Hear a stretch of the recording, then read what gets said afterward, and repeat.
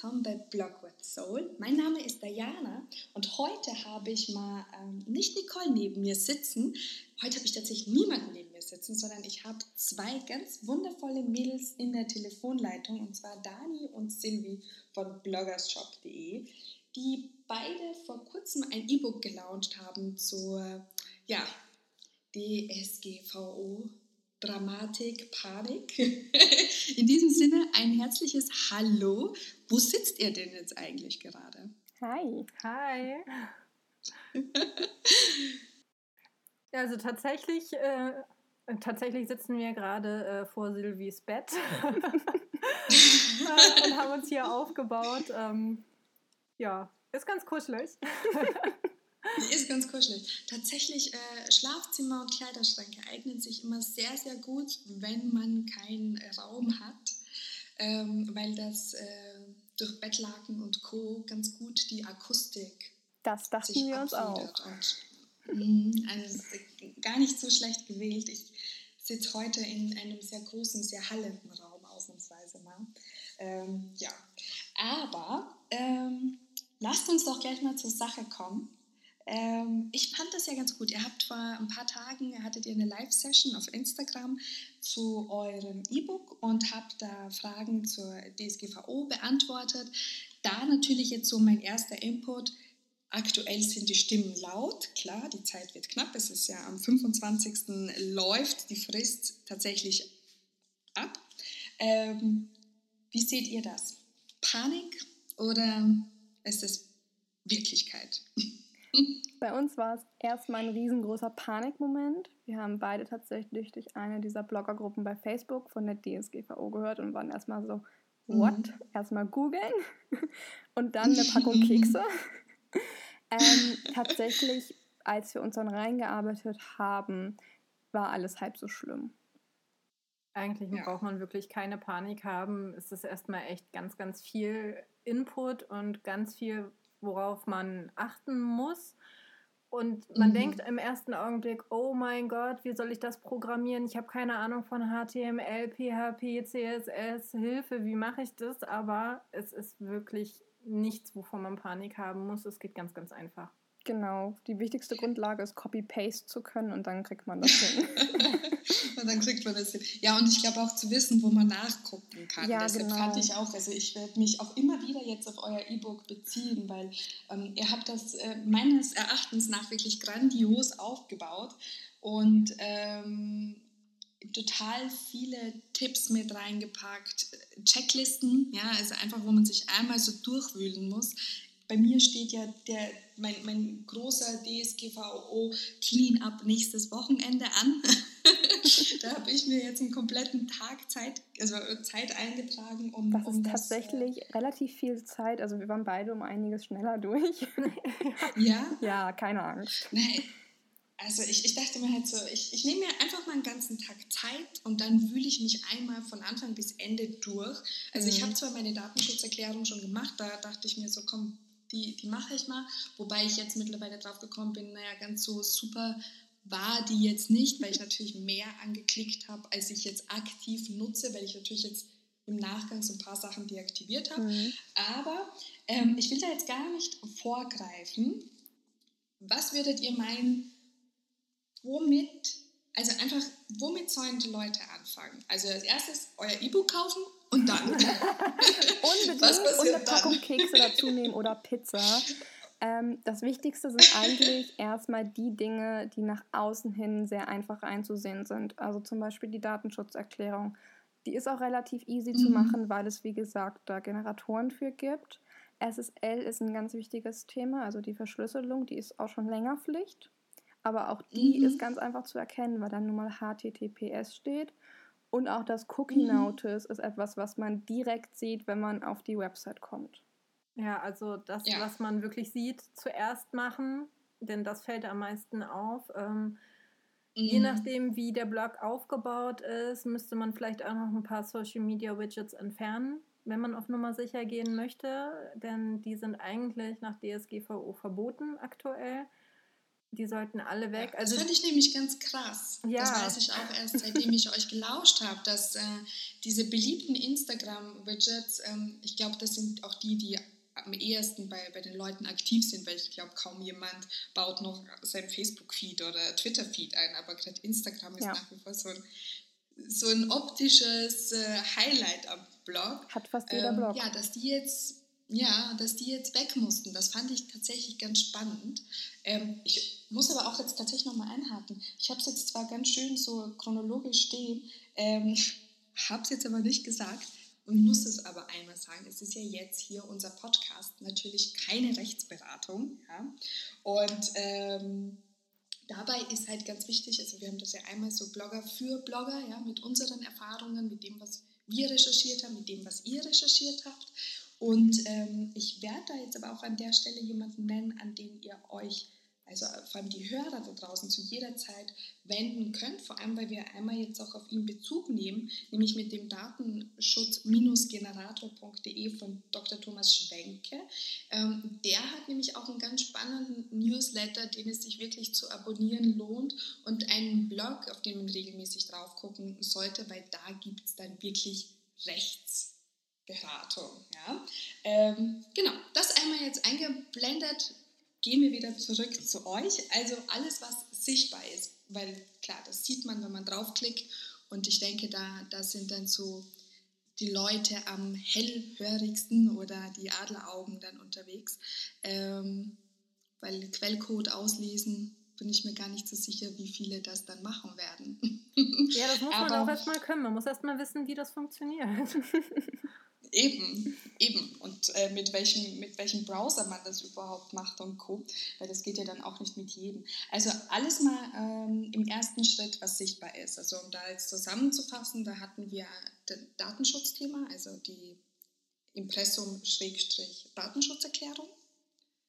Bestenfalls wahrscheinlich mit einem Datenschutzbeauftragten, der ja in dem Fall der Blogbetreiber ist, in den meisten Fällen, oder?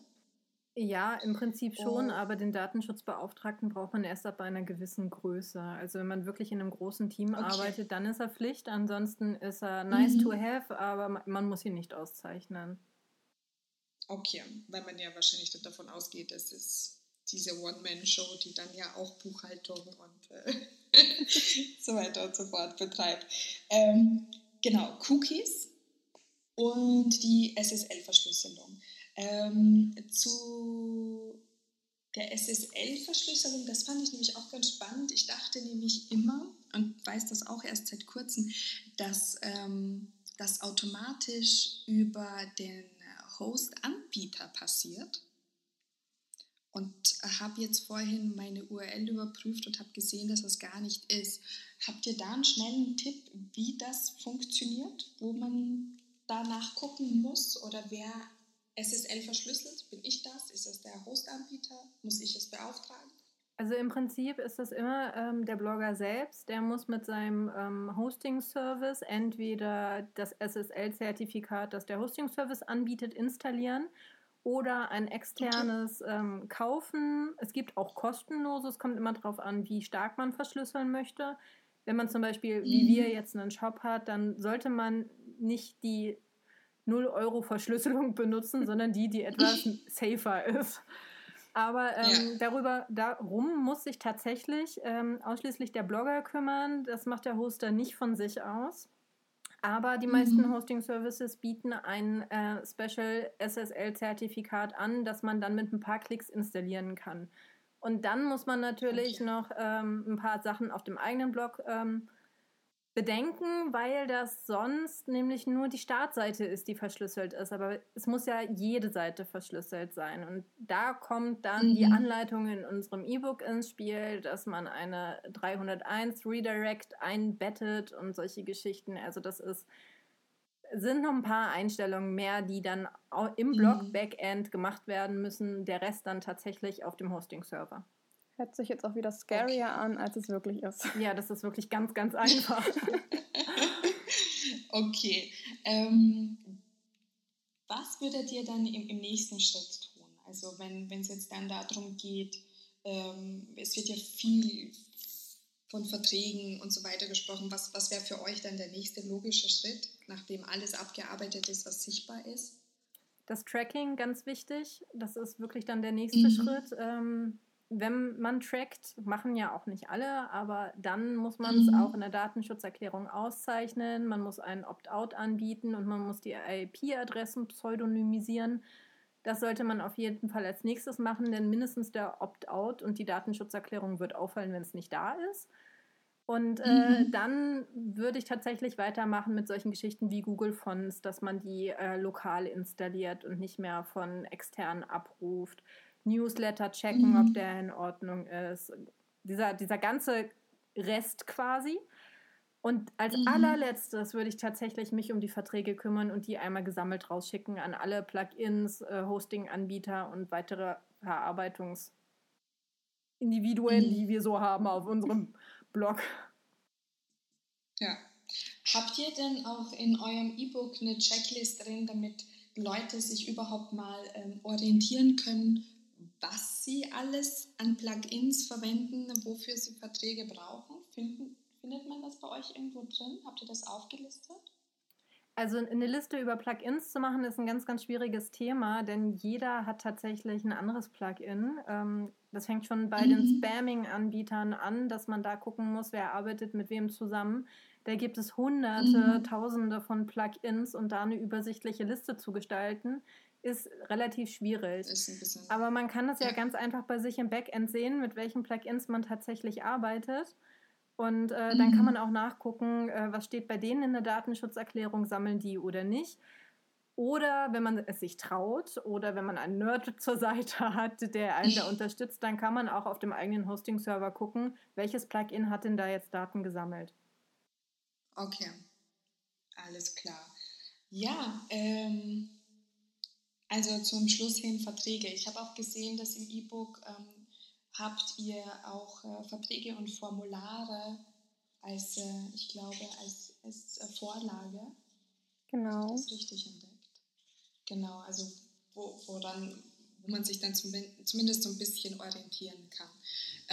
Dann vielleicht eine Thematik, das wurde auch jetzt vor ein paar Tagen mal gefragt, zum Newsletter. Klar, dieses Double Opt-in gibt es ja schon seit längerem. Mailchimp hatte das kurzfristig mal abgeschafft, was ja natürlich für einen ziemlichen Aufschrei gesorgt hat. Mittlerweile ist es wieder automatisch drin. Alle E-Mail-Adressen, die man bis jetzt gesammelt hat, weil wir bekommen ja auch, also ich bekomme gefühlt täglich jetzt irgendwie Newsletter, so hallo, wir stellen um, guck doch mal, welche Daten wir von dir haben. Wisst ihr, ob das notwendig ist? Muss man die jetzt nochmal informieren, die man in seiner Mailingliste drin hat? Also wenn du deine Datenschutzerklärung aktualisierst, solltest du auch deine Newsletter-Abonnenten darüber informieren, dass du die Datenschutzerklärung aktualisiert hast, damit sie auf dem neuesten Stand sind. Das ist schon sinnvoll. Okay. Gut, aber ansonsten ja, hält man sich eigentlich an die Vorgaben, die ja quasi schon seit, ich weiß nicht, 2 Jahren, 3 Jahren gelten. Ja, also den Double Opt-in, den gibt es ja schon ewig und alle Daten, die du bis jetzt damit gesammelt hast, die darfst du auch weiter behalten. Also die sind jetzt nicht illegal gesammelt oder so. Da haben ja auch ganz viele Menschen Angst vor.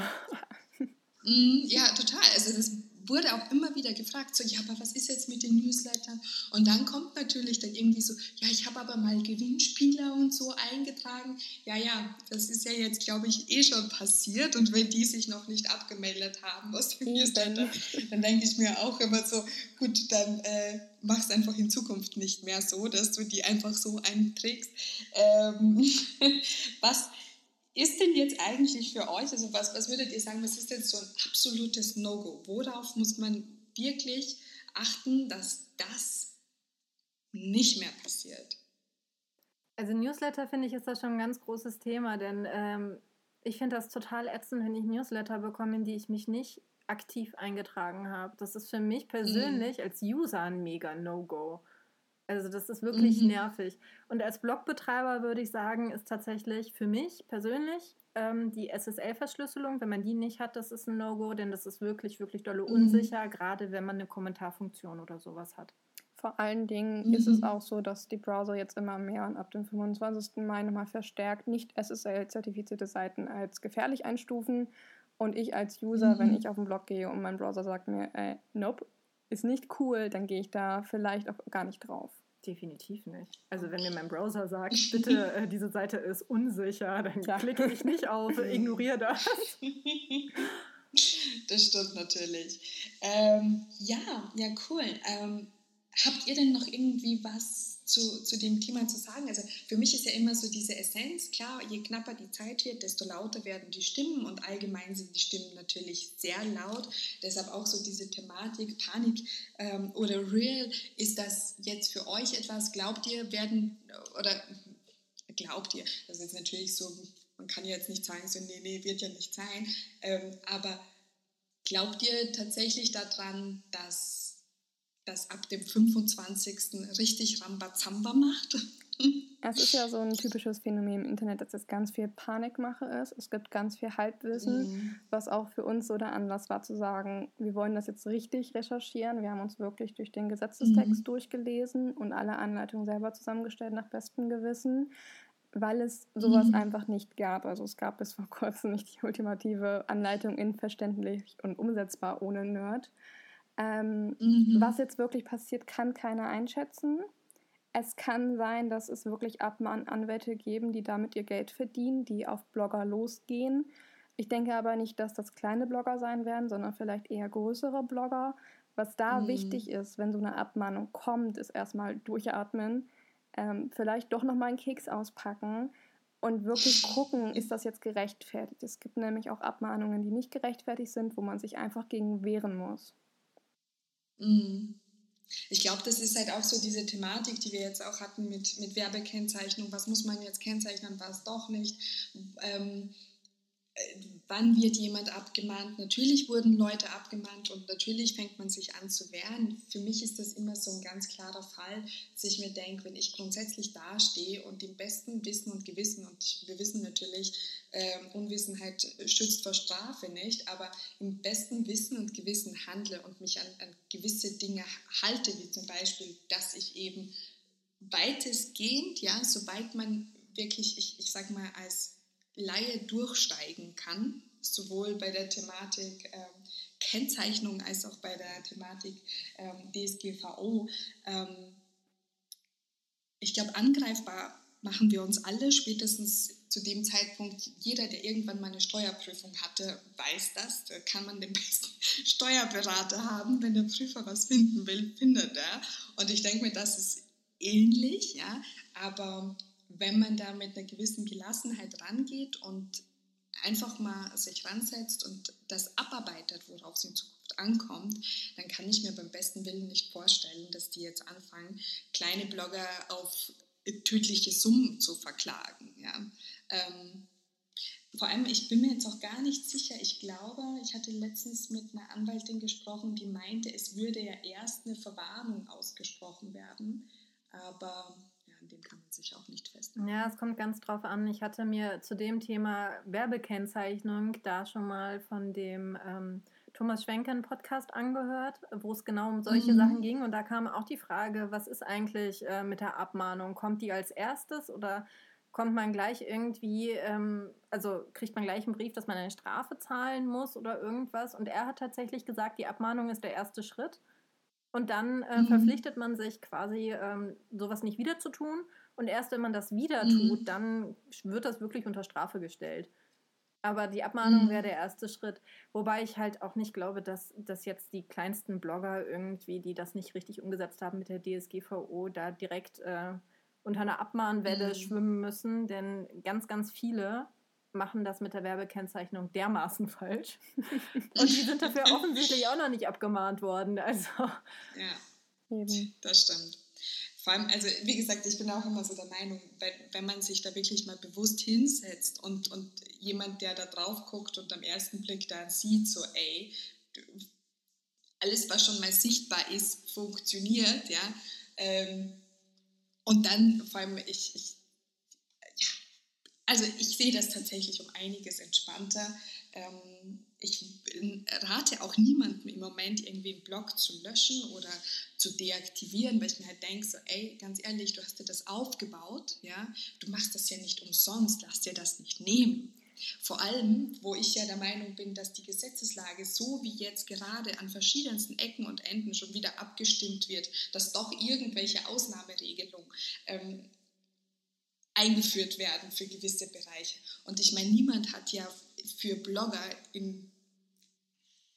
bei der Gesetzeslage jetzt irgendwie ganz klar Punkt für Punkt definiert, was trifft zu und was trifft nicht zu. Das macht ja quasi jeder im Alleingang unter Anführungsstrichen. Ja.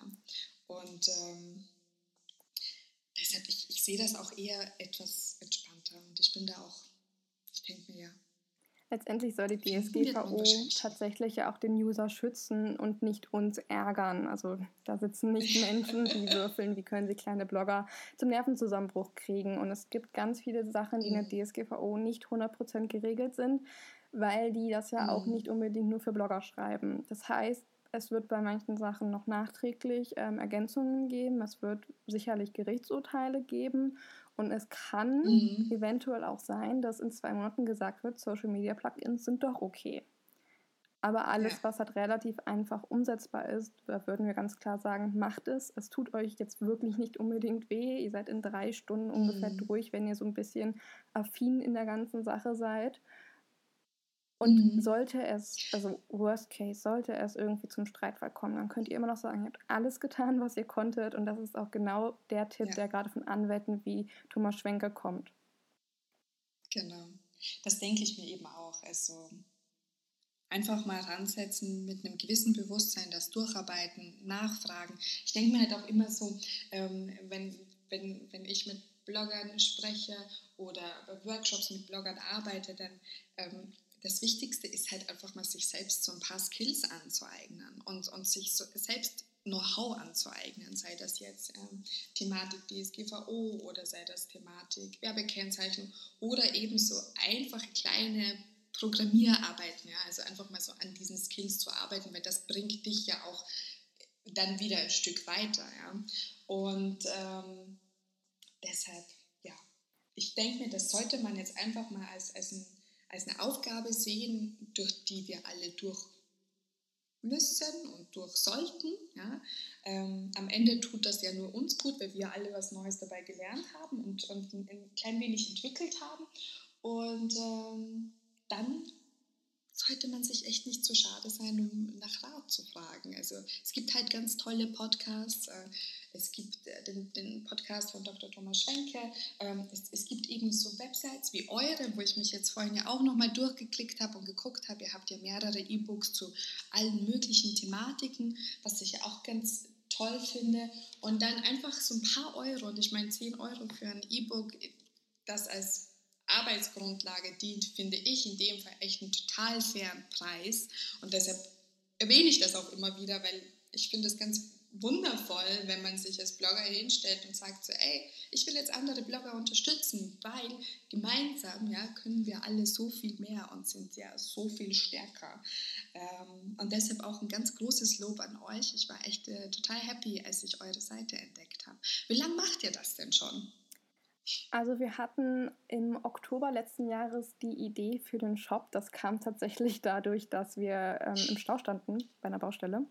Und bei Daniela und mir ist es so, dass wir eigentlich die einzigen Blogger in unserem Umkreis so richtig sind und wir da beide ein sehr großes Engagement haben, uns immer weiterzubilden, uns immer weiter zu verbessern und auch neue Dinge zu lernen, was als Blogger ja ganz, ganz wichtig ist. Und wir haben uns ein bisschen in diesem Stau aufgeregt, dass wir immer 43 Tabs offen haben, weil wir unseren Kalender haben, um Content zu planen, dann haben wir WordPress offen, dann haben wir die Vorschau offen, dann schicken wir dem anderen noch Bilder und das einfach way too much ist und wir uns eigentlich 45% der Zeit über unsere Blogs unterhalten. Also wenn du dir unseren WhatsApp-Verlauf mal anguckst, das sind A, Kätzchenbilder und B, geht es irgendwie um die Blogs und dann ist es entweder ein, guck mal, ist der Text verständlich oder kannst du dir mal die Bildbearbeitung angucken oder ein, ey, ich brauche mal dein Media-Kit, ich habe Angst, dass ich was vergessen habe. Und wir fanden es im besagten Stau einfach so schade, dass es keine Plattform gibt, wo das alles mal zusammengefasst wurde, weil letztendlich muss sich jeder Blogger mit solchen Themen beschäftigen. Und jeder macht das irgendwie für sich, aber definitiv. Es wird niemals richtig gesammelt und das fanden wir so schade, dass wir gesagt haben, ey, wenn es das nicht gibt, dann machen wir das jetzt einfach. Und am nächsten Tag haben wir uns rangesetzt, das erste E-Book geschrieben. Template rausgesucht. Nerd gesucht. Großer Moment, Template gekauft. Ja, ganz großer Moment. Pommes bestellt. Und wir sind dann tatsächlich, das schieben wir aber auf unseren Nerd, weil der ein bisschen länger gebraucht hat, im Januar damit live gegangen. Okay. Ja, das ist ganz, also ich meine, Nicole und ich, wir hatten ja, als wir begonnen haben, also ich gebe ja die Workshops schon sehr, sehr lange, also ich arbeite ja auch seit mittlerweile 2008 in dem Social Media Online-Business, 2010 intensiv in dem Blog-Business und habe halt hauptsächlich immer Unternehmen unterrichtet in Workshops und dann wurde ich halt hin und wieder mal da zu einem Blogger-Vortrag eingeladen, sehr häufig mit Blogger at Work und bin dann halt so von einem Workshop zum anderen getingelt und hatte dann irgendwann so mit Nicole die Idee, das war auch so im Spätsommer, wo wir dann da saßen und gesagt haben so, ey, wir sagen so viele tolle Sachen bei unseren Workshops, aber die kann sich niemand mehr anhören, ja, weil die sind dann weg, die hat man einmal gesagt und dann sind sie weg. Und da war dann die Idee geboren zu dem Podcast, einfach zu sagen so, Blogger haben teilweise so tolle Fähigkeiten und manchmal fehlt es halt an ein paar Ecken und Enden, wo man halt einfach kurz mal ansteht und nicht weiß, wo man nachgucken kann oder sich informieren kann. Und da war uns halt eben auch so wichtig, diesen Podcast zu starten, zu sagen so, ey, wir gehen viel natürlich also von innen nach außen, ja, was steckt denn schon in einem drin, sich selbst finden, definieren, ja, und arbeitet dann halt einfach Schritt für Schritt sich so weit voran, dass das zu einem professionellen Business wird. Und das hat mir eben auch bei euch ganz gut gefallen, weil ihr relativ simple Anleitungen habt für, ich sage jetzt wirklich kleines Geld, die einem richtig helfen, ja, um einfach professioneller zu werden. Und dafür wirklich mal ein großes Lob an euch beide. Ich finde das richtig, richtig toll. Vielen, vielen Dank. Das ist sehr gut gelungen. Das war auch genauso unsere Intention. Daniela hat zum Beispiel unfassbar viel Fachwissen, weil sie Social Media Managerin ist. Ich habe dann auch nochmal als Grafikdesigner und nochmal ein paar extra Erfahrungen und wir haben gesagt, wir möchten eigentlich dieses Expertenwissen gemischt mit all dem Wissen, was wir uns als Blogger halt einfach angeeignet haben, weil wir uns ja weiterentwickeln wollten, mal in ein bisschen verständlich und hoffentlich auch ein bisschen lustig komprimieren und auf dem Shop sammeln. Ja, also wie gesagt, ist euch sehr gelungen. An dieser Stelle einmal unbedingt online gehen auf bloggers-shop.de. Ihr findet da alles, was jetzt gerade wichtig ist, auch was wir besprochen haben. Auch noch mein E-Book zur Werbekennzeichnung hatte ich gesehen, fand ich auch ganz toll. Ich finde das auch super aufbereitet, also grafisch echt top. Ich komme aus dem Schwärmen schon fast gar nicht mehr raus. Aber ich werde das natürlich alles nochmal in den Shownotes verlinken. Ich habe jetzt eine abschließende Frage, ja, weil ihr jetzt bestimmt auch schon so ein paar Podcasts von uns gehört habt. Welcher Podcast ist euch denn besonders in Erinnerung geblieben? Oder habt ihr vielleicht beide jeweils einen, der in euch was bewegt hat oder euch ja, besonders vorangebracht hat? Das nochmal so als Tipp. Also ich muss sagen, ich stehe total auf den Podcast Skills Before Tools. Die Folge fand ich super, weil das echt genau das ist, was mir manchmal bei ein paar kleinen Bloggern, die gerade erst angefangen haben, wirklich, wirklich stört. Dass sie zwar ganz viel auch vielleicht Geld in Google AdWords stecken oder in irgendwelches andere Equipment, aber sich selber eigentlich noch gar nicht gefunden haben. Die haben keine Message und die haben sich vielleicht auch noch nicht, die wissen noch gar nicht, in welche Richtung sie wollen und was sie überhaupt bewegen wollen oder ob sie was bewegen wollen. Und das finde ich dann immer ganz, ganz schade, wenn man selber noch gar nicht weiß, wo ist mein Talent, was möchte ich überhaupt sagen. Denn wenn man nichts zu sagen hat, dann sollte man auch einfach nichts sagen. Und nur um Reichweite zu generieren, sollte man so einen Blog wirklich nicht haben. Aber auch, wenn man sich jetzt wirklich eine schweineteure Kamera kauft, das war ja auch ein Beispiel, das ihr am Anfang des Podcasts da wirklich hattet, dann sollte man wenigstens die Intention haben, dann auch damit vernünftig umzugehen und nicht auf Automatik fotografieren zum Beispiel, sondern sich da auch wirklich weiterzuentwickeln. Ja. Und das ist was ich unfassbar gerne mache, mich in solchen Sachen auch persönlich weiterzuentwickeln, weil es mir sehr, sehr viel bringt. Und ich finde es so schade, wenn Menschen das nicht machen oder nicht erkennen, dass sie damit jetzt auch wirklich mit ihrem Blog was bewegen können. Ja, das stimmt. Das war auch eine sehr wichtige Folge tatsächlich für mich. Also ich hatte die ja aufgenommen, nachdem ich bei so, ich glaube, 2 oder 3 Workshops war, also Anfang des Jahres. Ich glaube, die Folge ist irgendwie so Ende März, Anfang April. Und ich war da echt durch. Also ich war da wirklich ausgelaugt von den Workshops, wo ich mir dachte, so, das kann doch nicht sein. Ich mache das so gerne und ich helfe Bloggern so gerne auf ihrem Weg. Aber ich stand wirklich an, weil ich viele Fragen gestellt bekommen habe, die für mich zu so einem Zeitpunkt einfach nicht wichtig sind. Ja? Und deshalb war mir das dann auch so wichtig, dass wir diese Folge aufgenommen haben, weil ich mir dachte, so, nee, ich muss das nochmal loswerden, sonst höre ich jetzt auf der Stelle damit auf. Und es ist tatsächlich auch eine der meistgehörten. Also es wird sehr, sehr viel darüber diskutiert. Und ich denke mir gerade auch, euer E-Book ist ja genau der richtige Ansatz, zu sagen, so, ey, dann musst du dich halt einfach mal in diese blöde Verordnung reinarbeiten, ja, weil das gehört genauso zu den Skills. Und schön. Habt ihr sonst noch einen Podcast? Ich habe tatsächlich die Folge 13 und das nicht nur, weil das meine Glückszahl ist.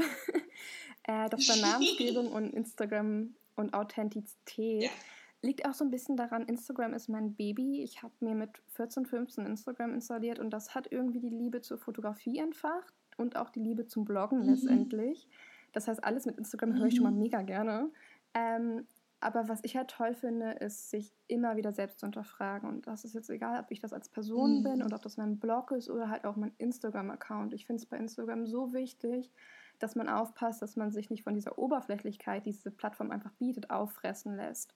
Und bei mir ist das mittlerweile so, das war erst unbewusst und mittlerweile mache ich das total bewusst. Ich sage immer so gerne, ich bin in so einer Instagram-Bubble. Also alle Leute, denen ich folge, es ist so 100% Liebe und Authentizität und die inspirieren mich und die bringen mich in irgendeiner Form weiter. Und eigentlich ist Instagram so mein Happy Place voller Kätzchen, Pommes und Nachhaltigkeit.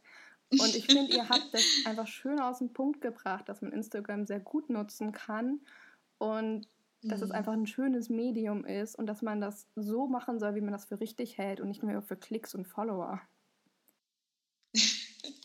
Ja, vielen Dank.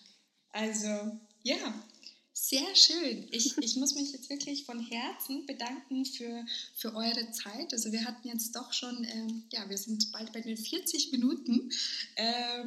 Es wird eine recht lange Folge, aber ich denke, eine ganz wichtige Folge. Ich glaube, die DSGVO hat das verdient. Das stimmt, da kommen immer viele Fragen auf.